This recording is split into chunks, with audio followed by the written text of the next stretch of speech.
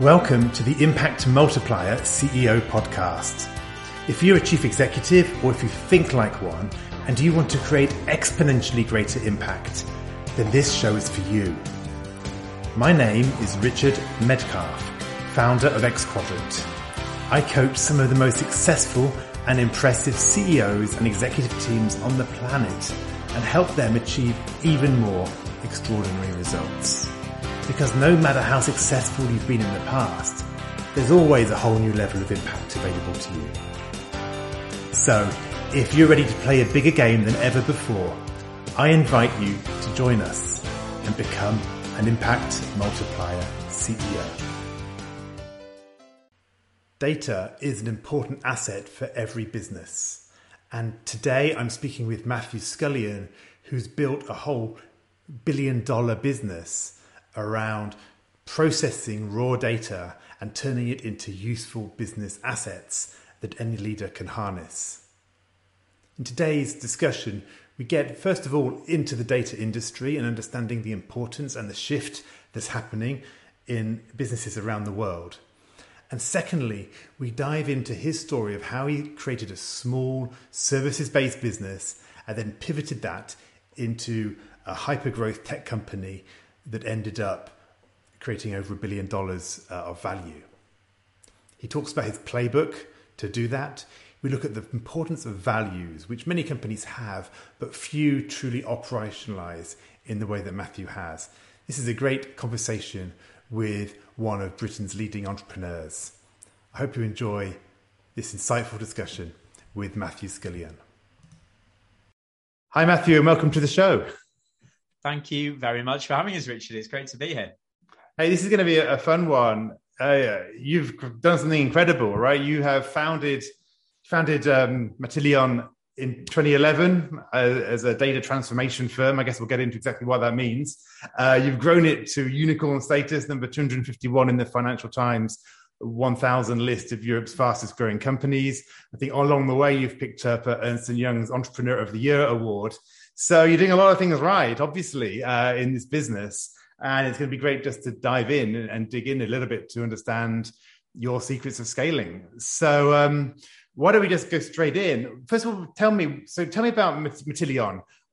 First of all, you're the founder. So what was the vision? Why did you found this business? What did you see as the opportunity? And how's that evolved over the years? Yeah, great question, Richard, and thanks for getting us started. So, in some ways, the vision we had on day one is unaltered from what it is today, working at the intersection of two technology megatrends, really, cloud and data. And that was always what Matillion was born to do, and it's what we still do today. But the products we sell and the value we add to the world are actually quite different. And the reason for that is we had a pretty major pivot around 2015 when we went from being a company that started off by selling finished sort of turnkey solutions to being a company that sold infrastructure software technology. So the story real quick.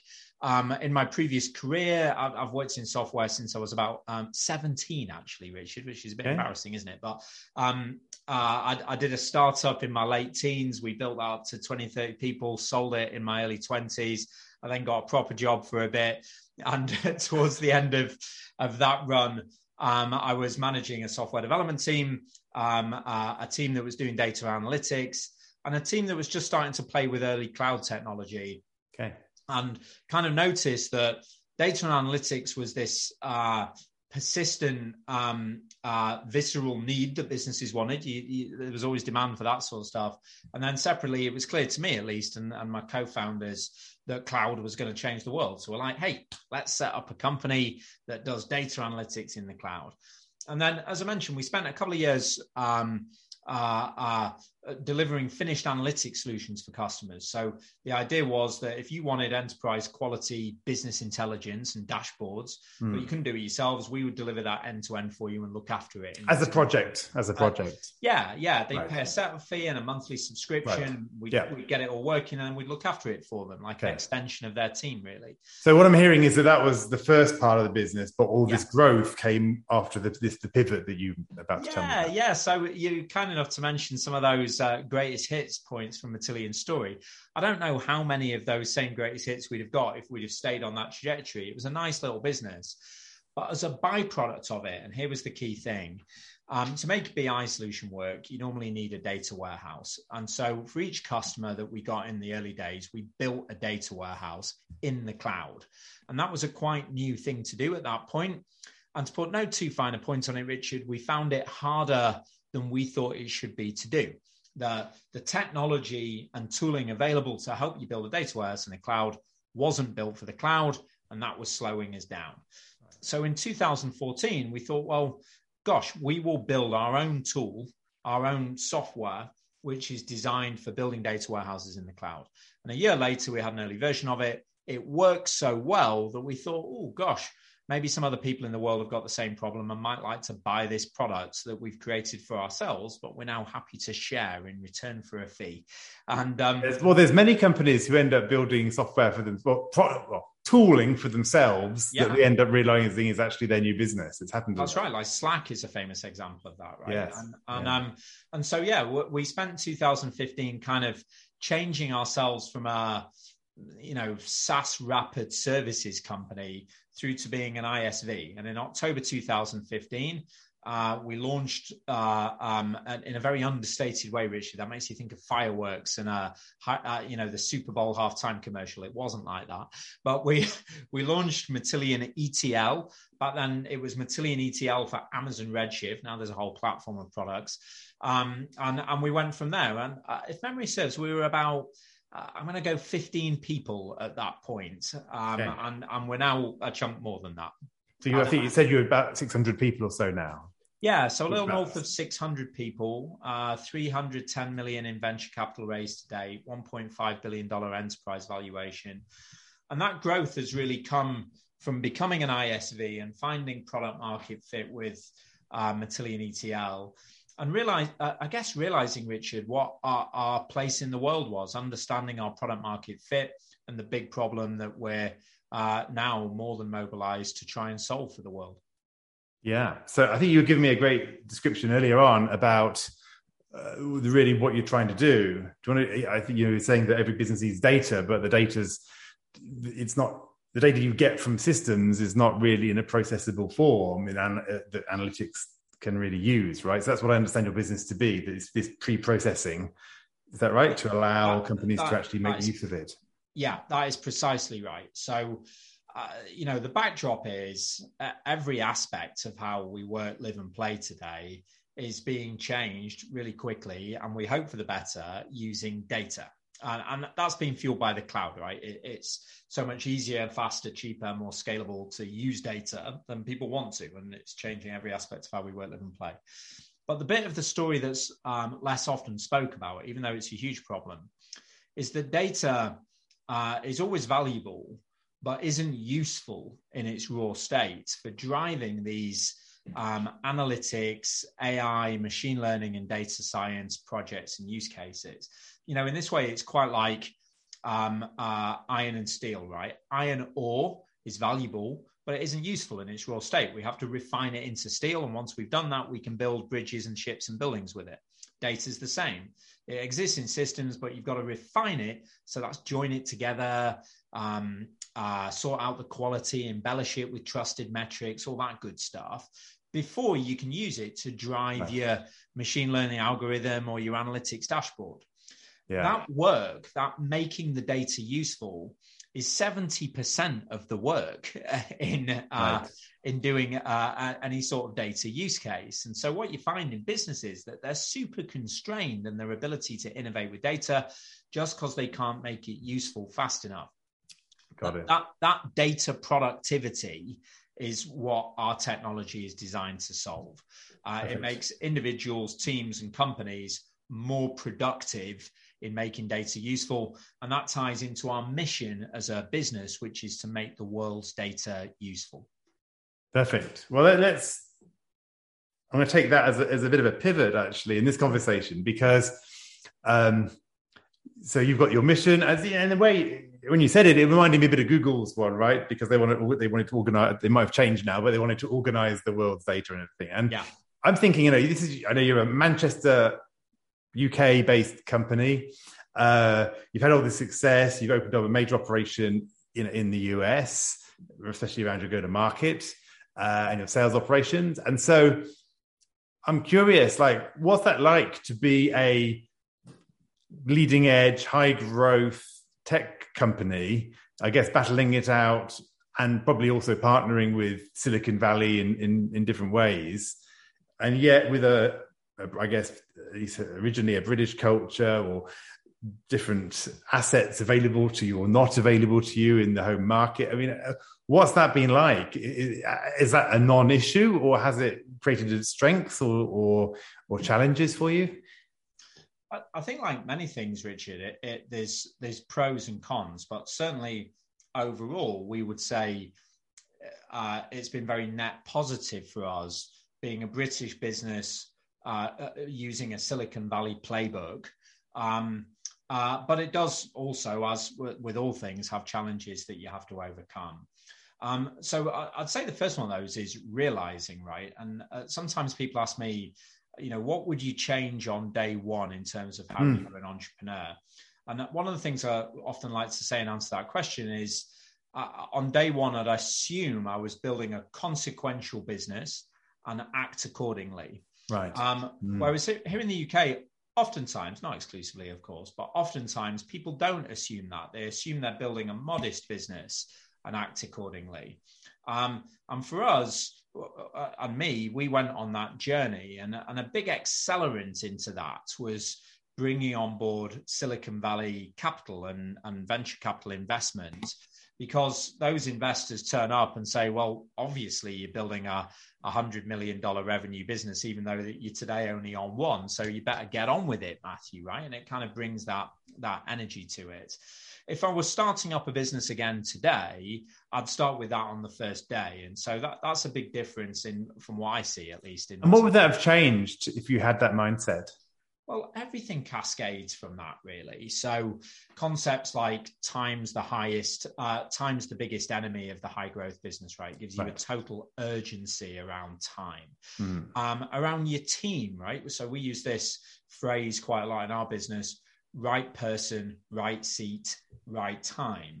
And what that talks about is, maybe there's someone running a particular part of the business.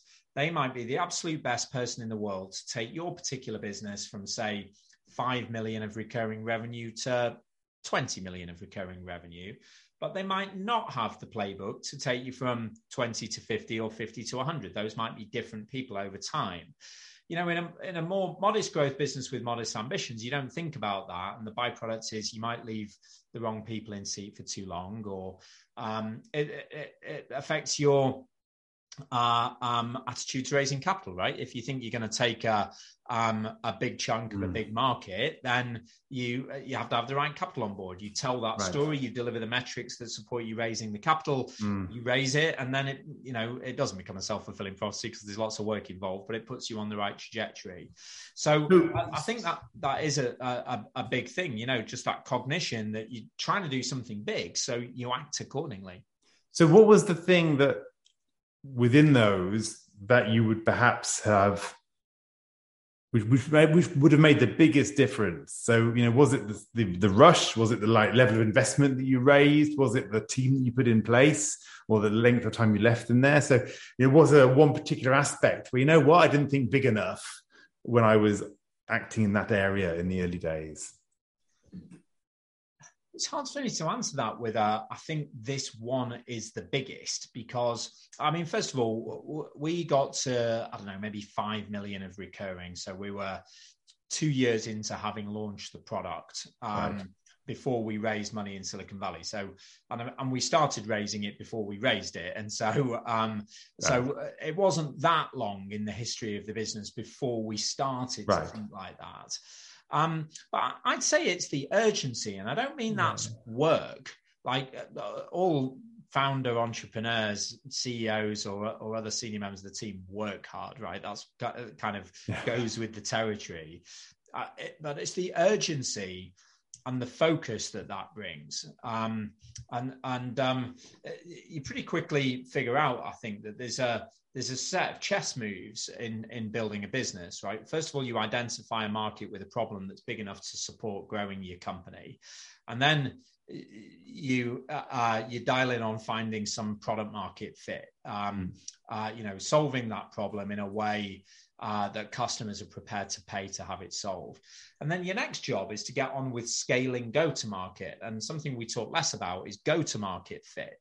But figuring out, what's the shape of the team, the processes, what does the production line look like for manufacturing demand, closed business expansion, and delighting and retaining customers that allows me to scale revenue. And scaling revenue is really important because the amount that you spend on R&D, your product, keeping and enhancing your product market fit, is just a ratio of your revenue, right? You can't spend 300% of your revenue on R&D. So if you want to spend more on R&D, you've got to grow the revenue. So that kind of focus and urgency drops out of, hey, we've got a big goal and we need to get there quickly, otherwise we're going to miss it. So how can we really brutally prioritize? And it just cascades over the rest of the business, I think. Yeah, that's great. Yeah, I love that go-to-market fit as well as the product market fit, which you're right, everyone talks about the former, but actually you got to bring the money in, and every business is different, right, when it comes to the go-to-market. What most of us do on that, by the way, is that we start off selling it ourselves as founding team members, and then maybe we hire, half a dozen salespeople or go-to-market professionals, and in some sorts of Darwinian selection process, a few of those guys end up being rock stars and do a great job. But that's very different from setting up an organization that can predictably hire 10 new reps a month or quarter and ensure that 8 of those are going to make it and retire at least 80% of their quota. And that's the bit where it becomes a machine rather than just a reflection of the product market fit. Yeah, absolutely. A number of founders I've worked with, and they often are like, "Oh, I'm still the best sales person in my company. I'm still wearing that hat too much. I'm being dragged in too much onto the commercial side." And of course, that's a recipe for overload, for being a bottleneck and everything else. That's it. The CEO I was going to say the CEO of Microsoft probably isn't out prospecting for new customers.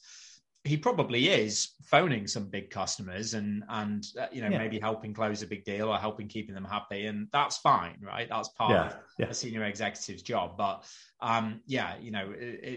once you need to be adding $5, $10, $20 million of new ARR per calendar quarter, you ain't doing that on your own unless you sell something very expensive.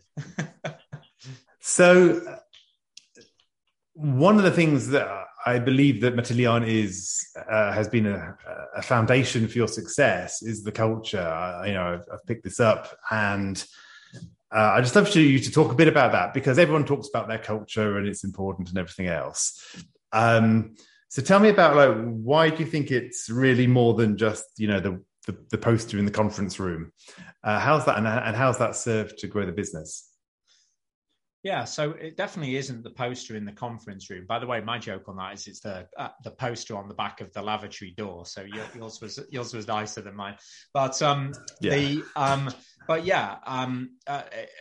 Matillion, I think all of our early progress has really been built on the most important asset of the company, which is the team. One of my few original business lines, Richard, is there's only 2 types of problems in business. There's people problems, and there's problems that you haven't yet figured out are actually people problems. So it's all about people, and it's all about the team. The team, dials in on what the problem is and ideates the products to fix it. The team builds the software, ships in, looks after it, finds and delights the customers, and runs the business to support that R&D and go-to-market effort. It's all about people.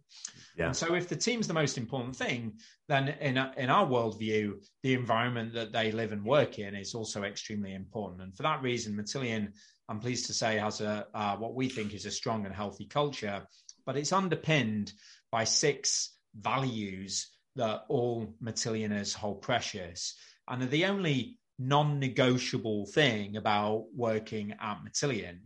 In all other ways, we celebrate diversity, but in terms of our ability to live the 6 values, that's non-negotiable. And I mentioned earlier that there was things at the beginning of the business that you wish you did differently, but there's also, of course, things that you think, oh yeah, that was a good move. And the first thing I did on the first morning of Matillion, I think it was January 24th, 2011, is I wrote down the values, and we've kind of polished them up a bit since, but I did write them down. And it just set the ship off on the right course, right? It held me to account on them. So just let me know, what are the values? Let's so we're talking specifics here. What are they? So it's confidence without arrogance. We're trying to do something big, and we're excited about it, but we stay humble and stay vulnerable as we do that. Bias for action, which means we get things done, but in a considered way. Customer obsessed, which means we try to deeply empathize and serve the needs of our customers. At Matillion, we innovate and demand quality, recognizing that no person, process, or product is ever finished. And by the way, person is probably the most important one of those. We do business with integrity, treat other people as we would like to be treated ourselves. And we don't do things that we wouldn't like seeing written in the newspaper or discussed without us being there at the water cooler. And then finally at Matillion, we care. We care about Matillioners, their families, and the society in which we operate. And so those are the 6 values that all Matillioners have to live inside the guardrails on, but more importantly, are the lantern that guides them in the dark when they don't know what to do. Hi, this is Richard. I hope you're enjoying this conversation. This is just a quick interlude to tell you about my book, Making Time for Strategy, which is being released in January 2023. It deals with perhaps the number one challenge I've come across in my coaching work with top executives: how to get out of the weeds of operations and make time for the high impact strategic work that will lead to breakthrough results. If you're serious about multiplying your impact, you do need to elevate your use of time. So I highly recommend that you head over to makingtimeforstrategy.com, where you can find out more about the book and download some free chapters. Now, back to the conversation. Yeah, nice. Interesting. So what I'm wondering when I hear those, so they sound great, obviously, but I couldn't imagine a company would ever say the opposite, right? So I doubt there's a company somewhere who goes, let's be arrogant without confidence, right? Or let's not care about our customers, or let's never innovate. So in a sense, what I'm saying, they're kind of health factors on one level. Not to diminish their value, but what I'm getting interested about is, what have you found? Why have they been so powerful, given that on one level, they're kind of obvious, if you see what I mean, right? Like, be customer obsessed, innovate, have integrity. Yeah, again, do you see what I mean? It's not like they're kind of some really crazy out off there. You've never heard of. You couldn't imagine, really clever values that no one's ever thought of before. They're solid, but they're still for you a real powerhouse. So I'm wondering, how do you see that working? Why the need? Why the need to kind of be so explicit about them? How do you see that? Yeah, so first of all, I do think that it can be said that certainly with some of those values, at least, you can build a successful business with diametrically opposed values, right? So take confidence without arrogance, for instance. We think arrogance makes the boat go slower. But I mean, there's plenty of corporately really arrogant companies out there that have done really well. So I just want to make the point. That is true. I'm exaggerating my point. Yeah, I know. But I just want to make the point that I'm not saying there's a right or wrong culture. I'm saying there's our culture, and we like our culture, and we think it makes our boat go faster. But the difference between writing down 6 things, and similar things could have been said by other companies. And there's 2 of ours where, like, literally, I think the same words are in use by other companies. Bias for action is quite a common one. Customer obsession is quite another one. But really, it's about activation, right? It's about how do you put them to work, and do you live them? So in the early days, the activation was really easy. I knew what I meant by confidence without arrogance, and there was only 10 or 15 other Matillionaires. And so if I heard them doing something that wasn't living the confidence without arrogance value, then I would just go and correct them. But having the value written down helped me do that, right? It reminded me that I needed to do it, because it's always easier in a human way just to like skirt over these things. And it gave me some ammunition to go and do it. Hey, we have this value called confidence without arrogance, and that means we don't do this. So next time, Richard, I'd prefer it if you did it this way. And then, you ignore me a couple more times and I fire you, right? Because you're not living the values. Now at scale, we do the same thing, but just with more sophistication. So, for instance, our interview questions dive into these topics. And one of the things we're trying to figure out, is this person like really talented, but also super arrogant, in which case they're probably not going to fit in with our team dynamic, or are they not? Then when people turn up at the business, having been hired, we kind of send them to college on this stuff. So at Matillion, we have a thing called the Matillion Onboarding Academy, and it's a week-long immersion into our values, and specifically what they actually mean. Right. So innovate and demand quality, for instance, those things are at attention, even though it's one value, right? The best way to ensure quality is never to innovate. So what do we mean by innovate and demand quality? And we go through and we explain that, and essentially like certify team members.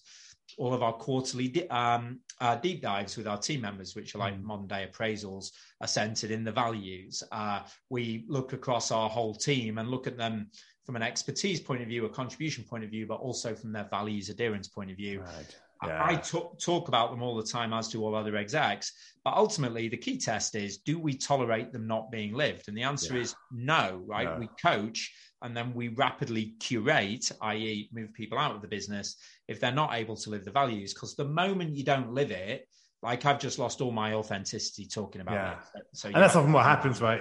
That's the thing that often happens, is that the values are written, and then actually there's somebody who's performing well on one level, getting some numbers or whatever, right? But the values are not there. And we've had that happen on multiple occasions, right? We've had the rock star engineer who's unable to live the values. We've had the salesperson smashing their quota out the park when all the others aren't, but he or she still has to go. The biggest test for me with this was actually with a senior executive that I'd not too long ago hired.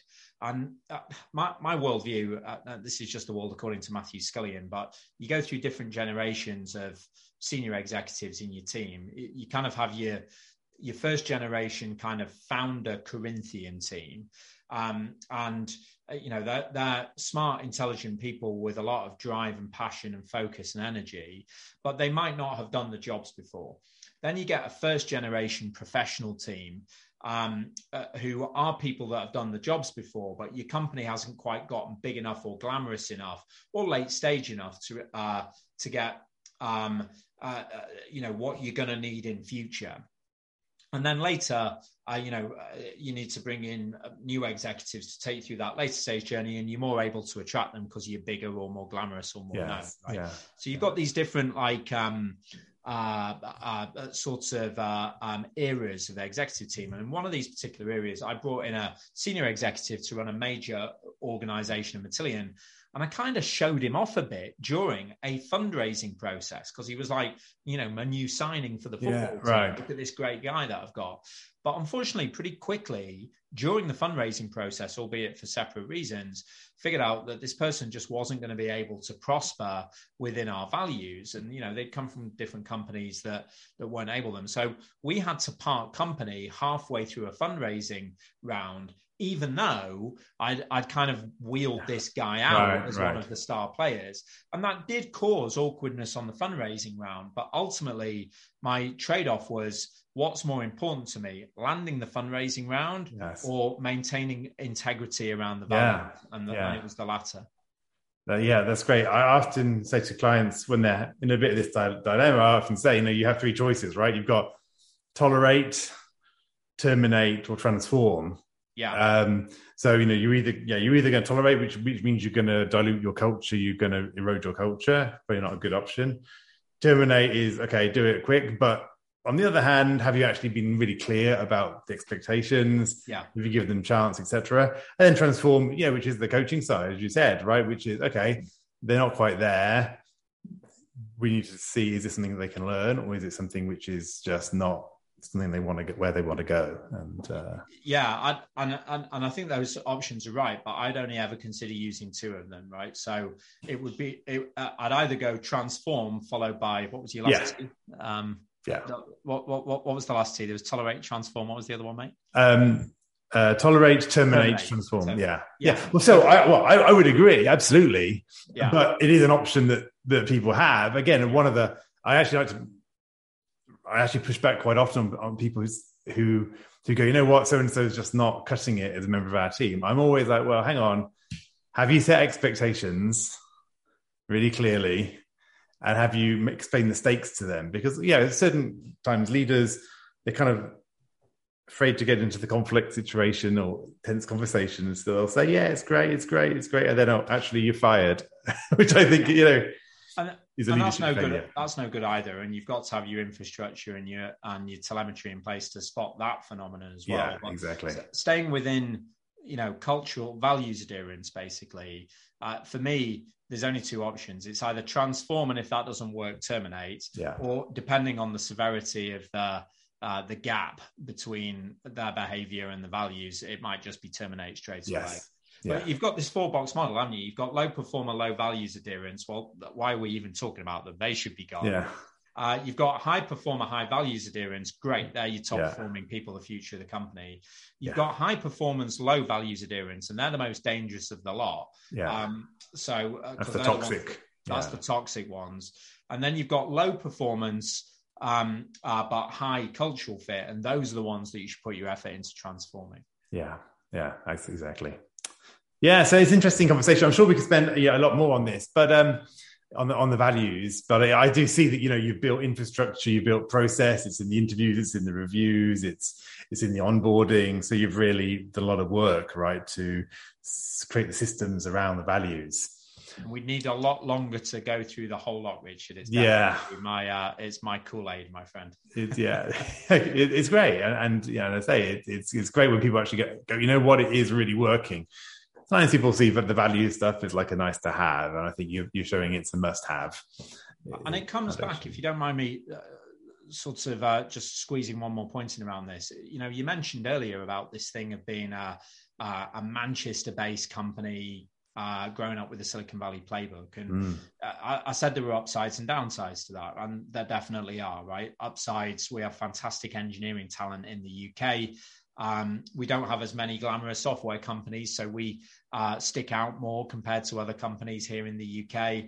Downsides, the smart capital is perhaps more abundant in the US. Some of the specialist roles that you're going to need over time in the US, most markets in the US, so you're going to have to go there. So upsides and downsides.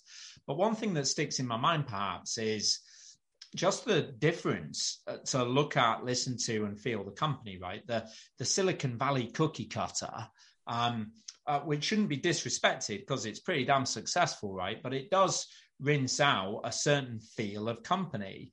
You drop out of Stanford, you work at Facebook for a couple of years, you were probably born wearing a quilted Patagonia vest, and it just rinses out a certain feel of company. And so I think a big advantage for Matillion as an employer brand and a customer brand has been that difference in tonality underpinned by our values and culture that blends all that's good about Silicon Valley, of which there's a lot, but with perhaps the pragmatic industrialism of the Northern UK and our heritage in the Industrial Revolution, Richard.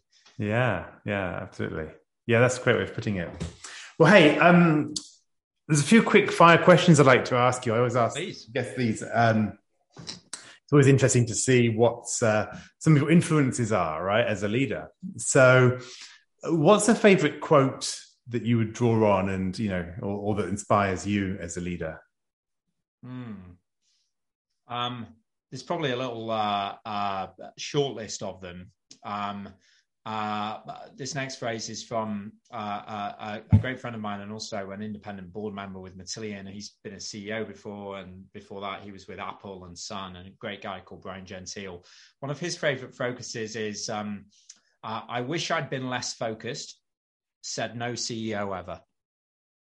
I should, as a spoiler, say he's got like 5 different versions of it. I wish I'd been more X, said no CEO ever. But the one that really helps, I wish I'd been more focused, less focused, said no CEO ever. Got it. Thank you.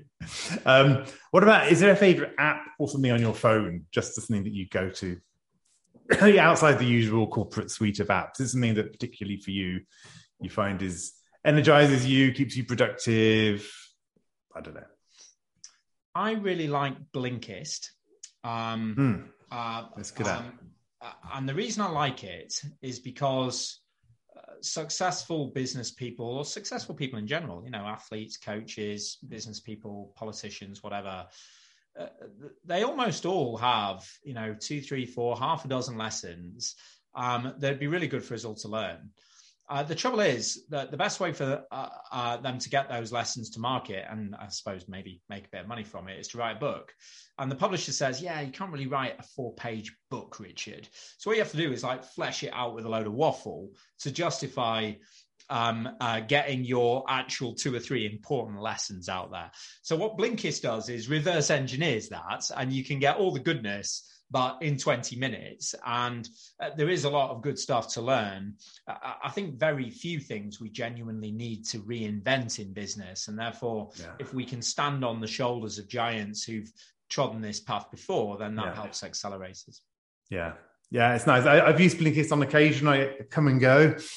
So I go between I love the speed and so forth. On the other hand, sometimes to be transformed by an idea, you do have to sit with it for X hundred pages and hear the stories and have them go in. So there's got a bit of both. But I think it's great as a way of scanning, seeing what ideas are coming up and what some of these, where I take you a more might hawkish line than you, Richard. I'm just like, it's 300 pages of waffle. Just give me the core concepts. I think it's the way I've used it is a scan. Actually, I use it as a scan to kind of go, is there anything here that I really want to dive deep into? We have frameworks or concepts that we like to use in the business that it's therefore useful if all team members know. And a big one would be, for instance, Patrick Lencioni's model for organizational health and the 5 dysfunctions of the team. At Matillion, like in a lot of high growth tech companies, we use that framework, and it has a language and a lexicon that goes with it, right, around shared goals and trust and the ability to deal with conflicts and stuff. Now, as it happens, 5 dysfunctions is quite a rollicking read anyway, but we've rolled out Blinkist to the whole team. And so we can say, look, these are the kind of 6 books that you need to have read if you want to understand how Matillion has talked to each other. And you can get them all as blinks. So you can get that all done on your first day. And, you're off. Nice. Very nice. So how about, what advice would you give your 20-year-old self? Think bigger, quicker.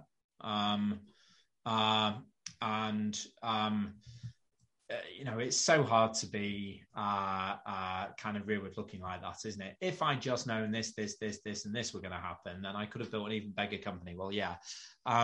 But I think I probably wished, I think in retrospect, perhaps I could have, I did a startup. I was a co-founder of that startup. I wasn't the CEO, but I was the CTO and co-founder. And then I went off and got a proper job for a bit, and then I set Matillion up. Thinking about it, I maybe could have acted earlier, there was a law of diminishing returns maybe kicking in.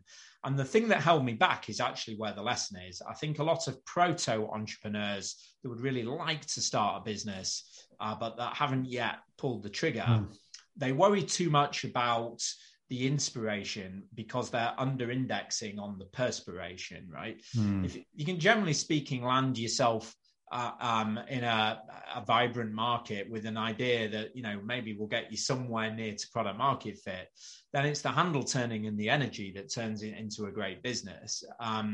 As my business proves, right, we do almost nothing today that we did on the first day, right. even though we're in the same overall wheelhouse.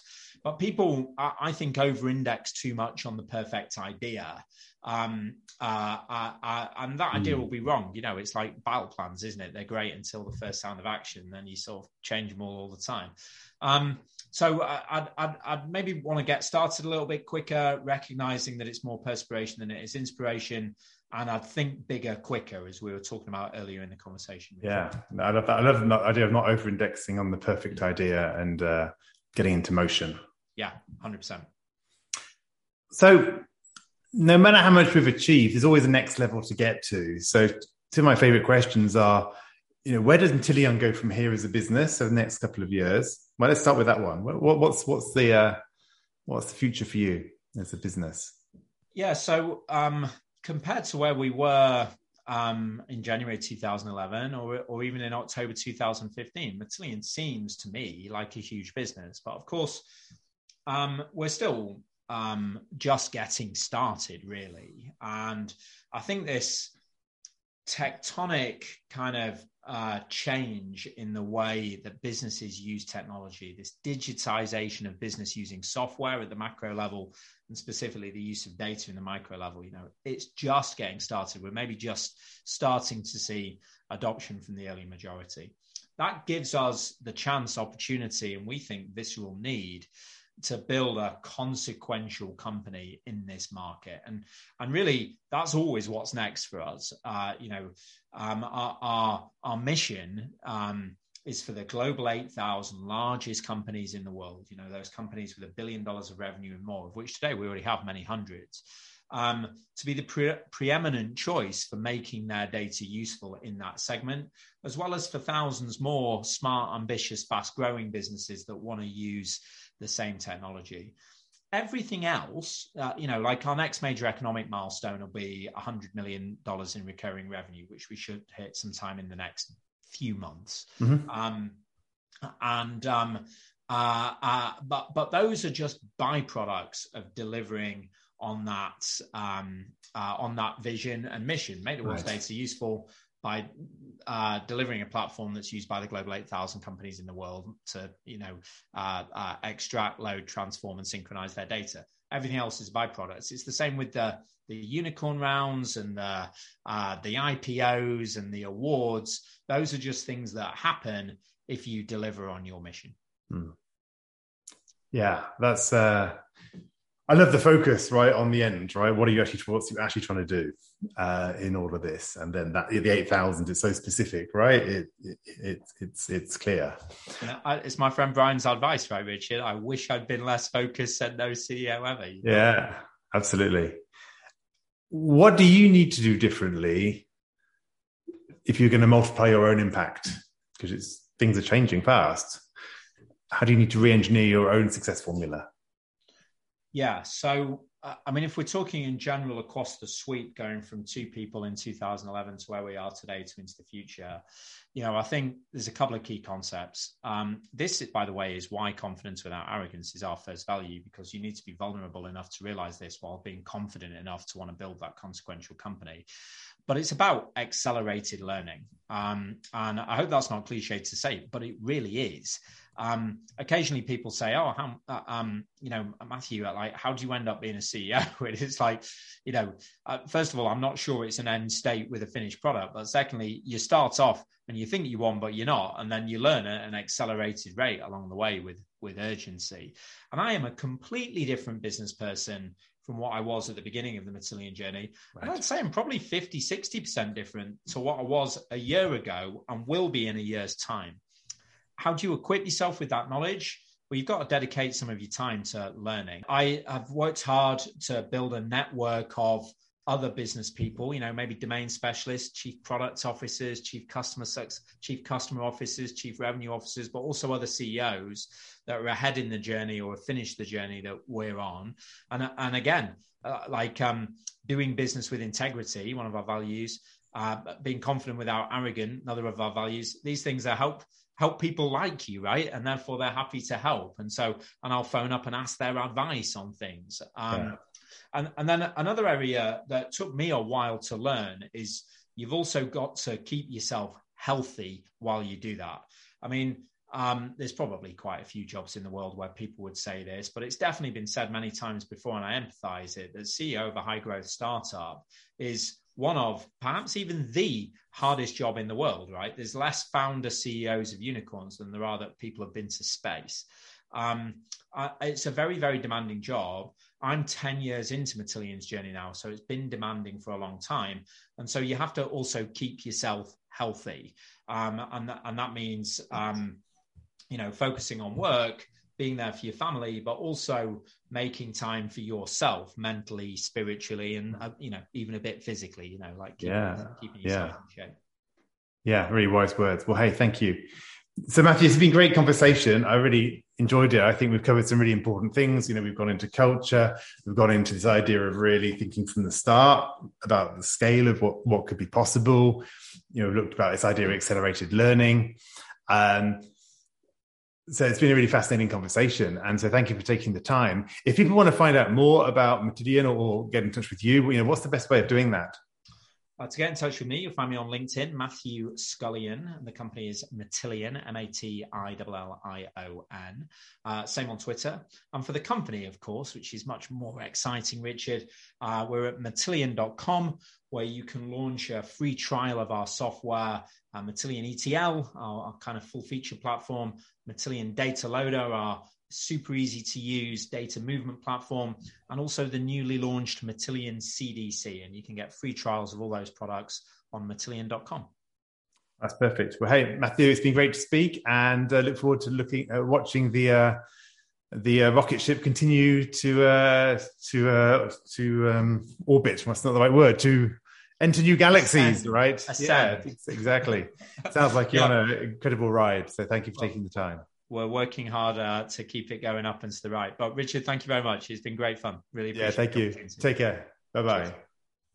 I hope you enjoyed this conversation. Now let's talk about you. When you're in top leadership, when you're in the biggest role of your career, who supports you at a deep level as you lead others? Who helps you multiply your impact and get to the next level? If you're ready to learn more about our content, our coaching, and our community, then visit us at xquadrant.com.